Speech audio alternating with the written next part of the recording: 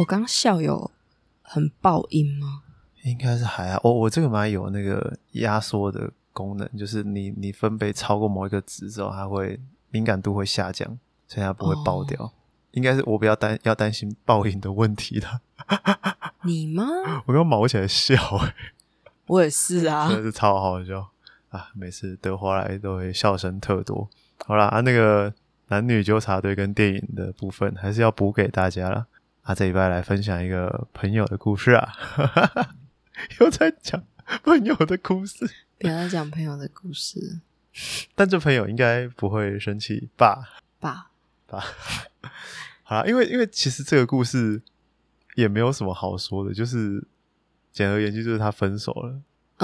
而且他分手在群组一讲，是大家会恭喜他终于分手，就是，恭喜他终于分手。但据玛丽说，这个当事人其实是就是心里还是蛮难过的。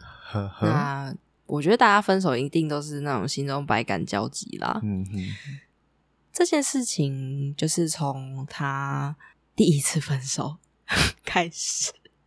这件事情的起因其实是这个朋友的前男友他劈腿了，然后就是理所当然的就是就分开嘛。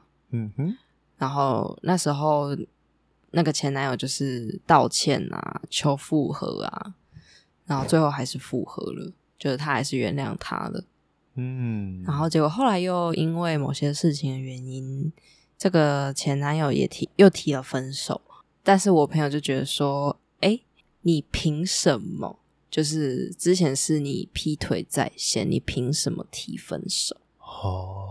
对，然后就是多方沟通之下呢，对方就留下来了。这样，那中间可能还是有多次的争吵跟摩擦，就是也有，就是再提到分手这件事情，不管是哪一方提的，可能都有蛮多次的这样子。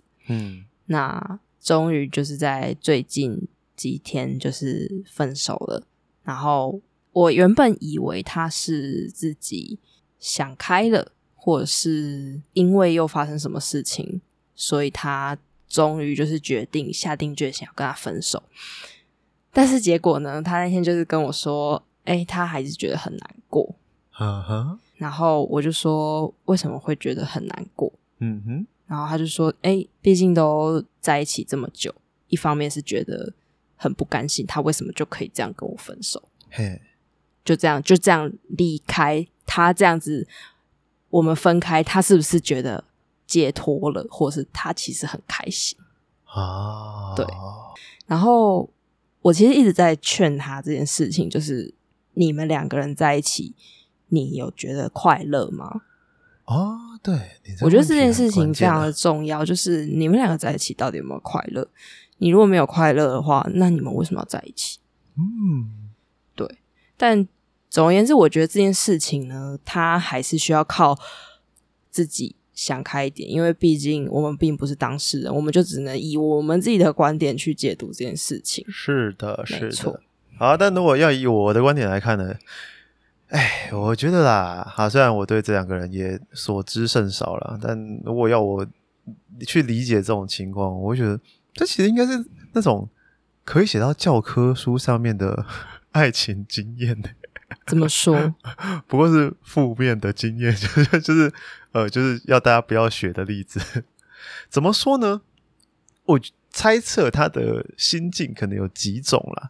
第一种可能就像你讲的不甘心嘛，就是当初是你背叛我的，怎么最后就是我不想要放手啊，因为我知道你可能就是想背叛我，那我放手，你是不是今天就乐得轻松了的那种感觉，就凭什么只有我留在这边痛苦的那种感觉啦。他想要对方某种程度上算用自己去留住对方，然后其实最后变成说我们一起留下来感受痛苦。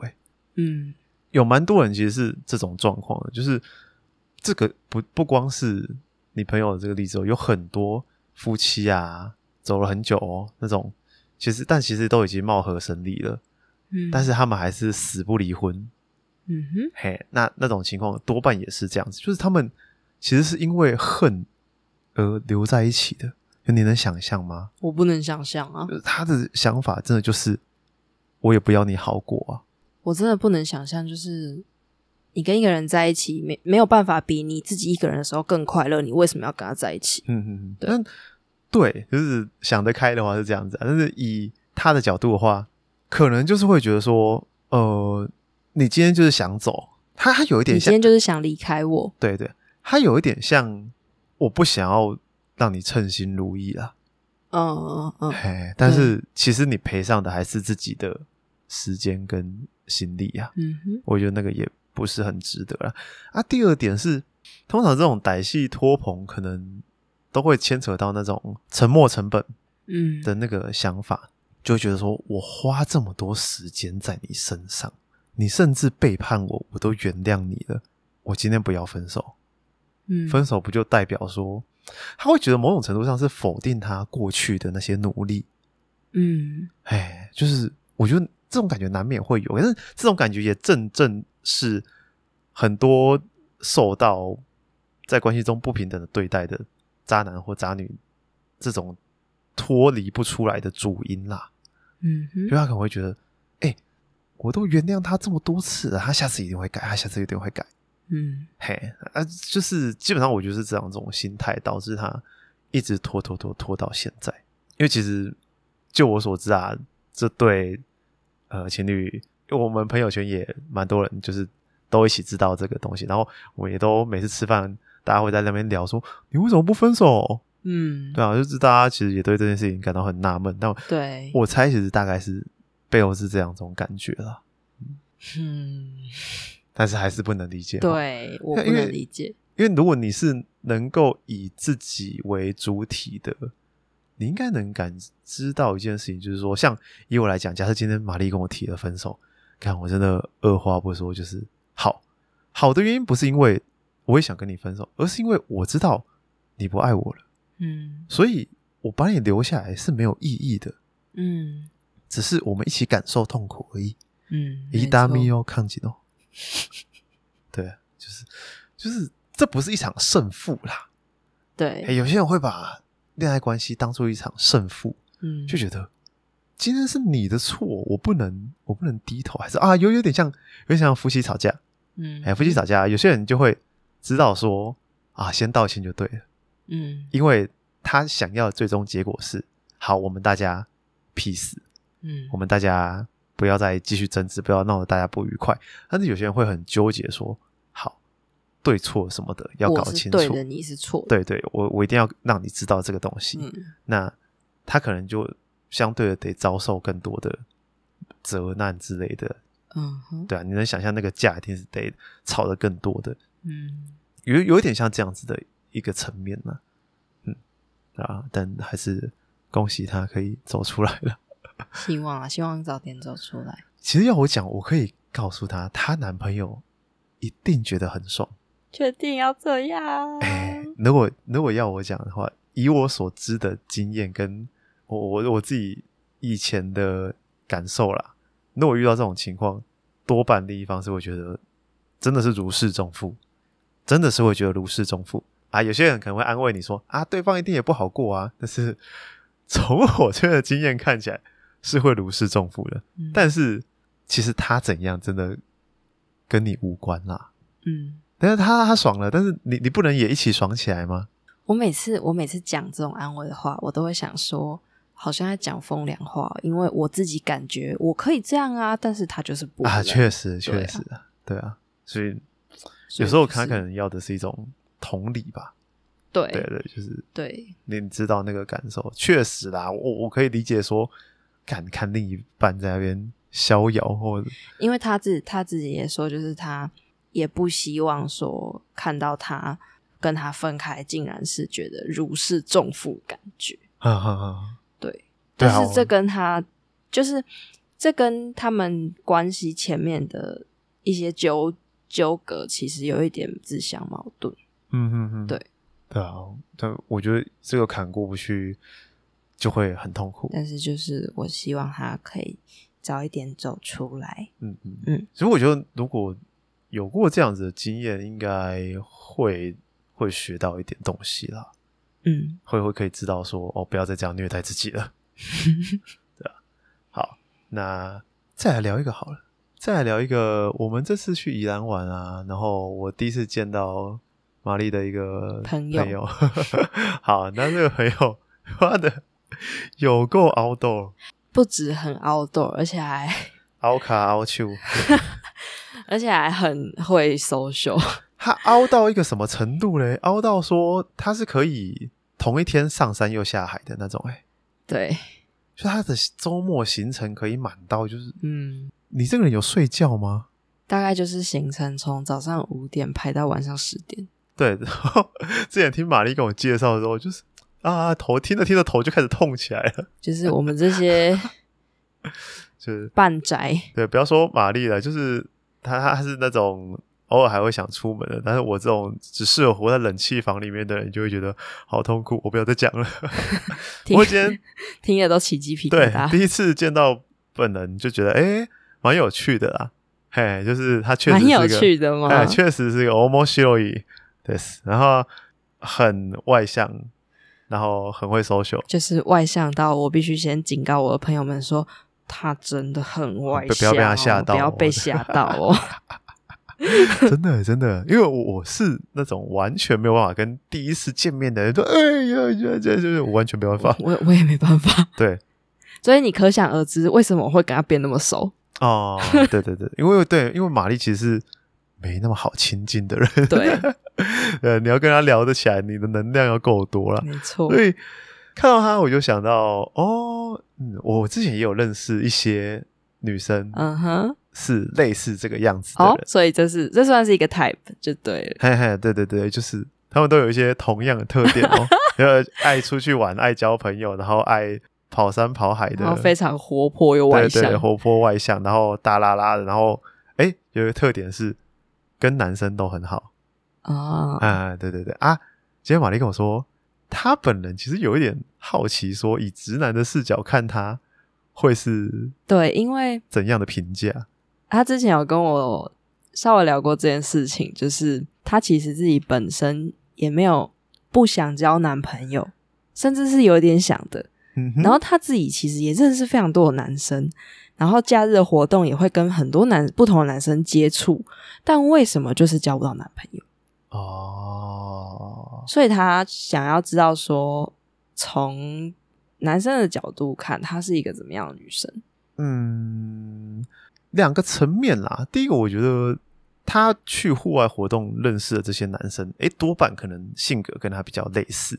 就是可能是比较外向，比较喜欢这些活动，比较喜欢交朋友的类型。那这样子的男生可想而知应该也看过很多女生。我推测以他们的资料库，他们足够去辨识说这个女生跟你这样热情的一些互动啊，这些东西那个不算是对你有意思，只是她本身就这么活泼外向。比如说以一般的接触女生可能比较少的男生，可能有时候会对这种女生有误会就是他说你对我这么好，或是这么热情，对，这么热情是不是有机会之类的，可能会这样胡思乱想。但我猜他会觉得可能异性缘上面有点卡关，搞不好是这个原因就是他遇到的男生刚好都不会被他这套电到，这样子他可能就是有点像看太多这样子的。另一个层面来讲，我自己如果遇到这样子类型的女生，我也会先跟自己说，就是她应该是对我没意思，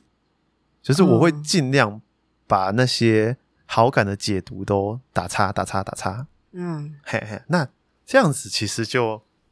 有一点难搞。怎么说？为什么？可是这样子的话，不就是相处起来应该我的理解上应该会相对容易来讲，因为你就是当做他是一个很活泼的朋友。但是你们可能就到朋友为止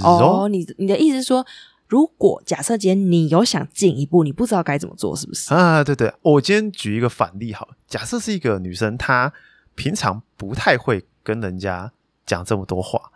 但是她却愿意陪你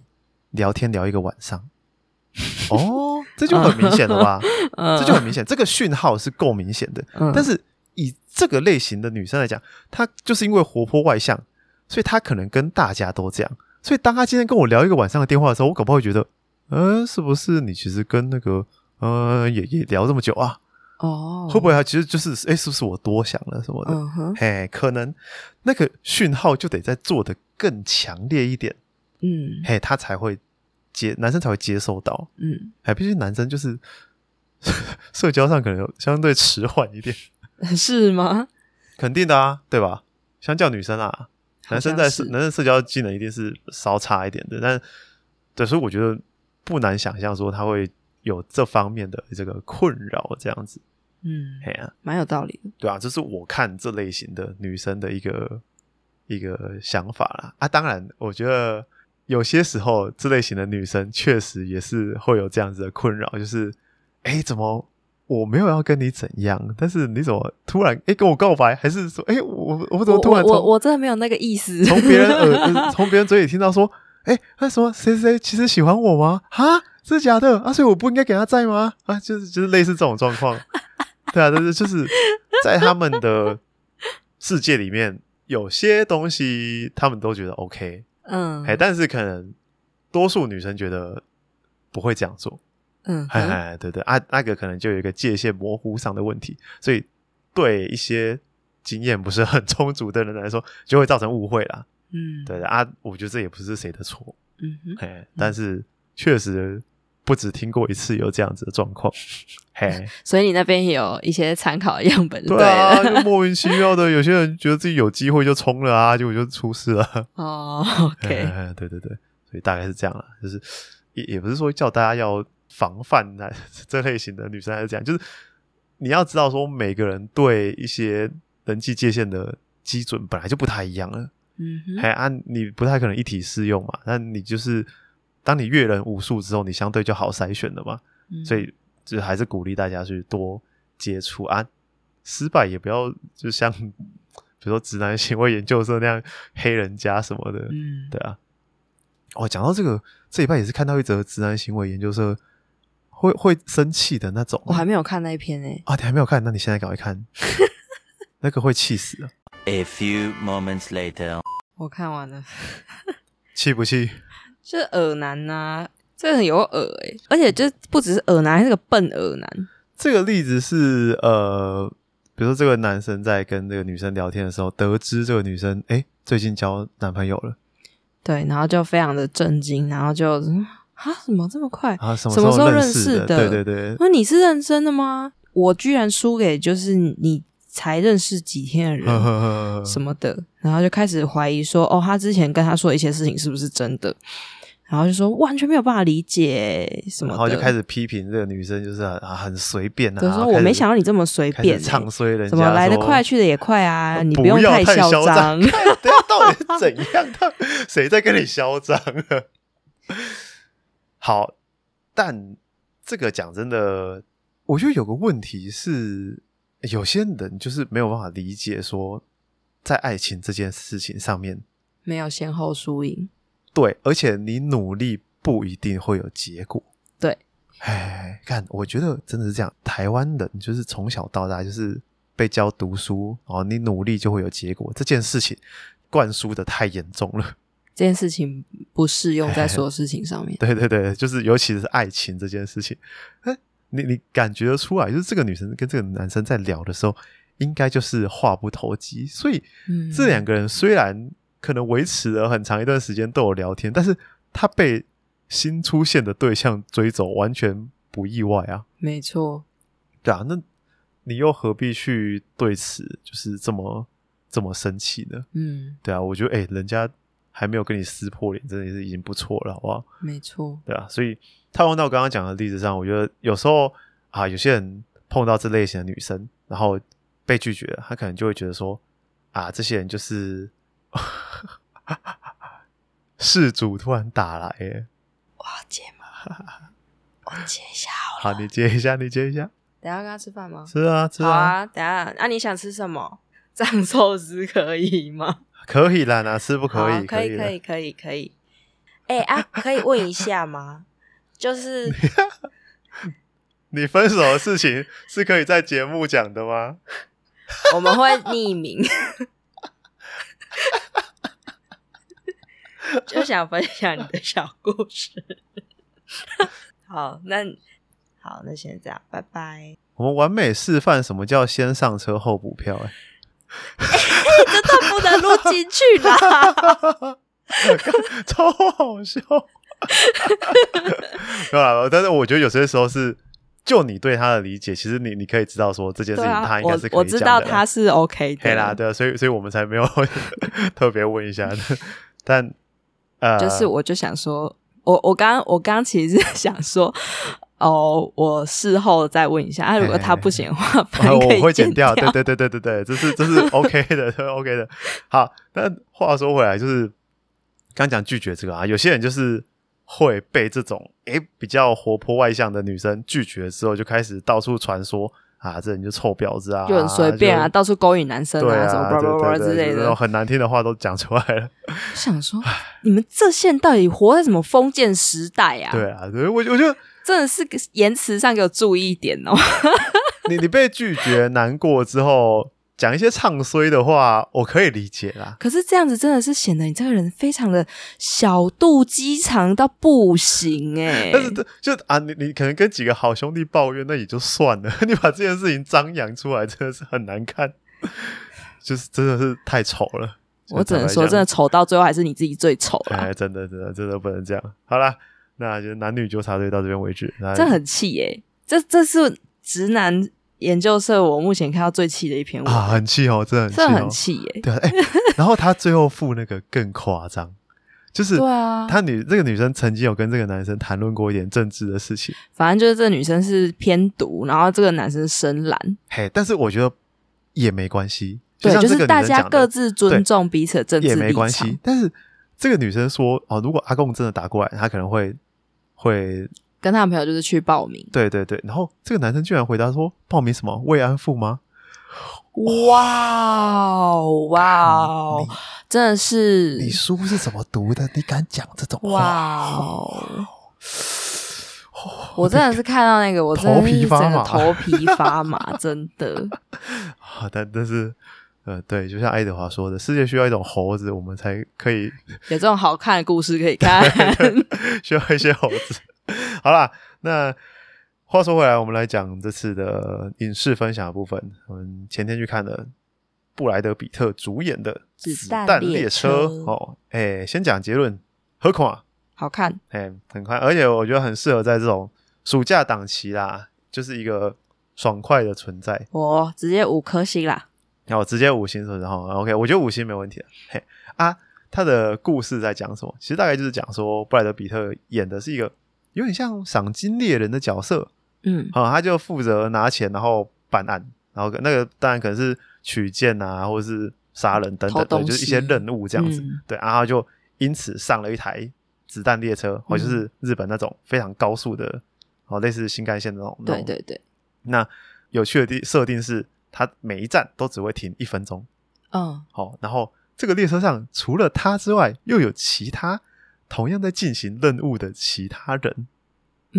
然后就因为这些设定把这整个故事串了起来，然后变成一个很有趣的动作戏。它好看的点我觉得在于除了动作不错之外第二个就是它角色是有深度的，还有比如说他会花一些时间去建立这些人每一个人的人设是什么他的背景故事是什么，所以他因此会做出哪些决定，然后遇到事情他的反应是什么，你才会觉得是顺畅合理，你有代入感的。而且他用一个很幽默的方式来呈现了，这部真的是超级好笑。我觉得这一部真的我自己看完就是他还在跑那个片尾的时候，我给 Kevin 的第一句评价是我觉得这部有超越妈的多重宇宙。你觉得他是你今年有最佳我非常喜欢他的故事对，我应该会再回去看他的原著小说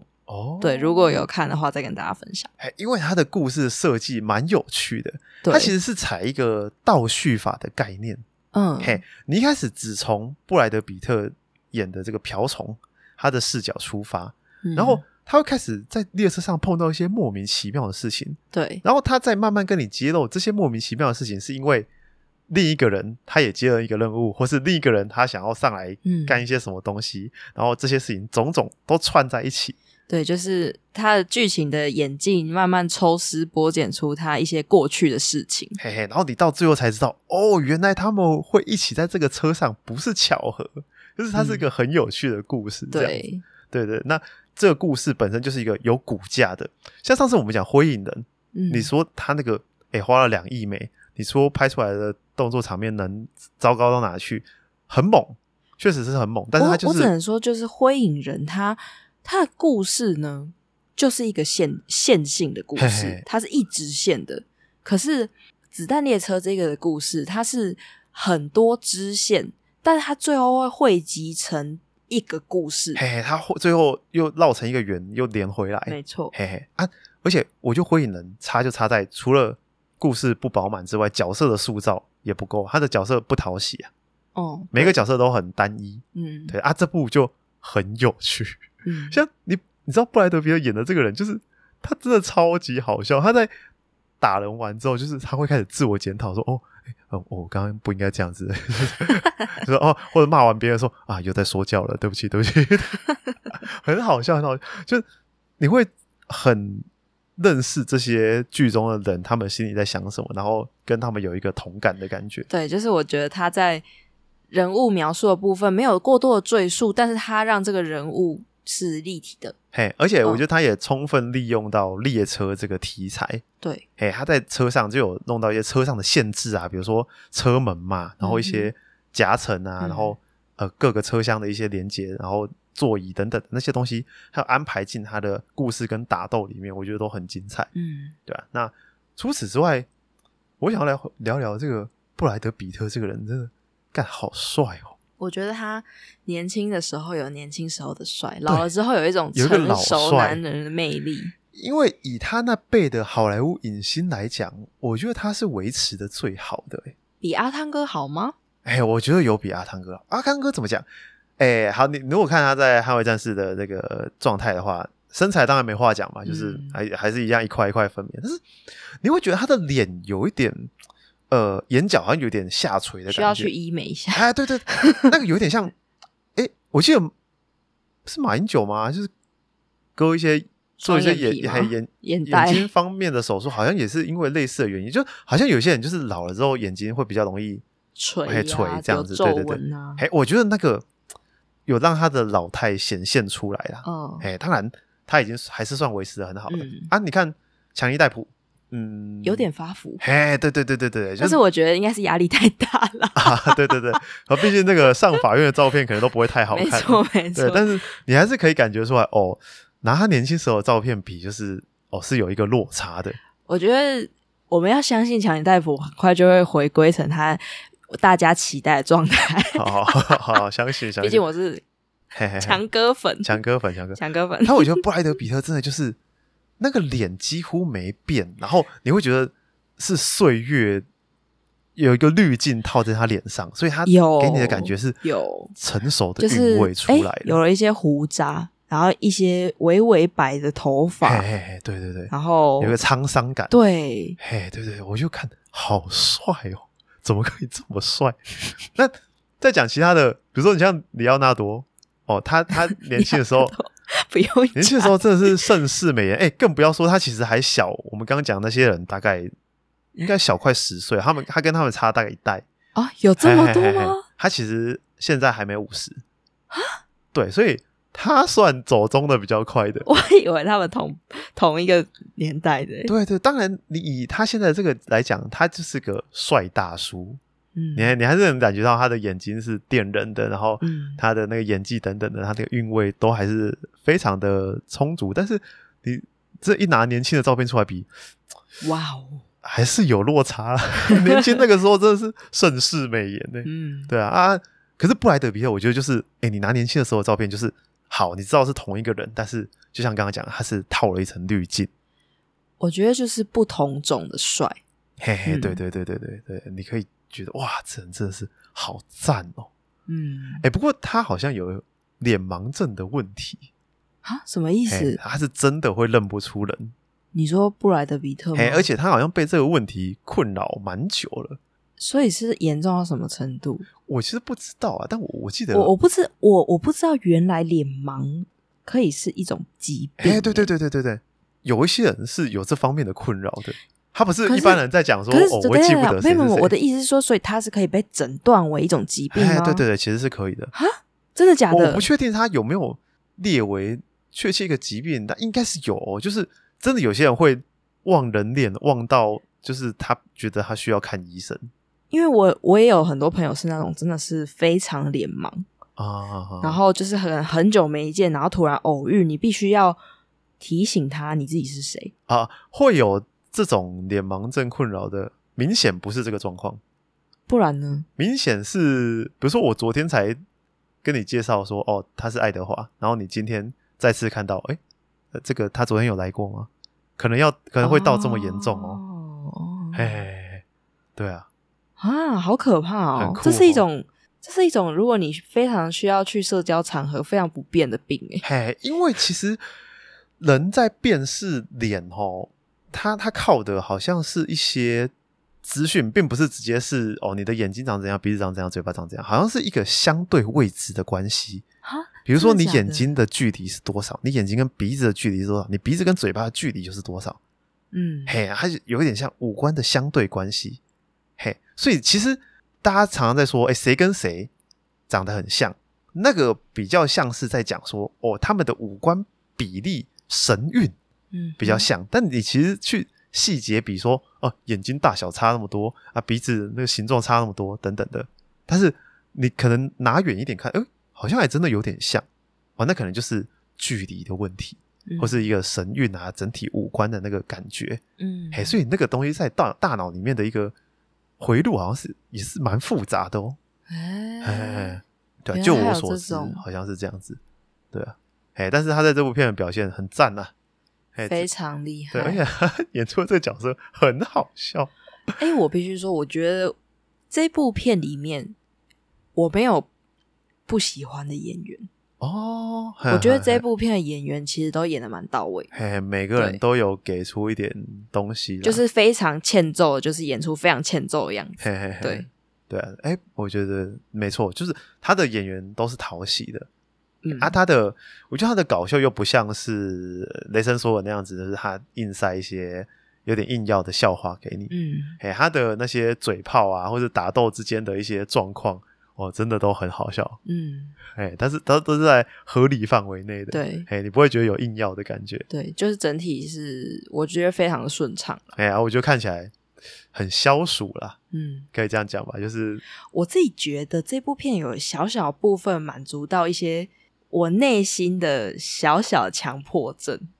怎么说？就是他到最后所有线索都有收回来接到一起了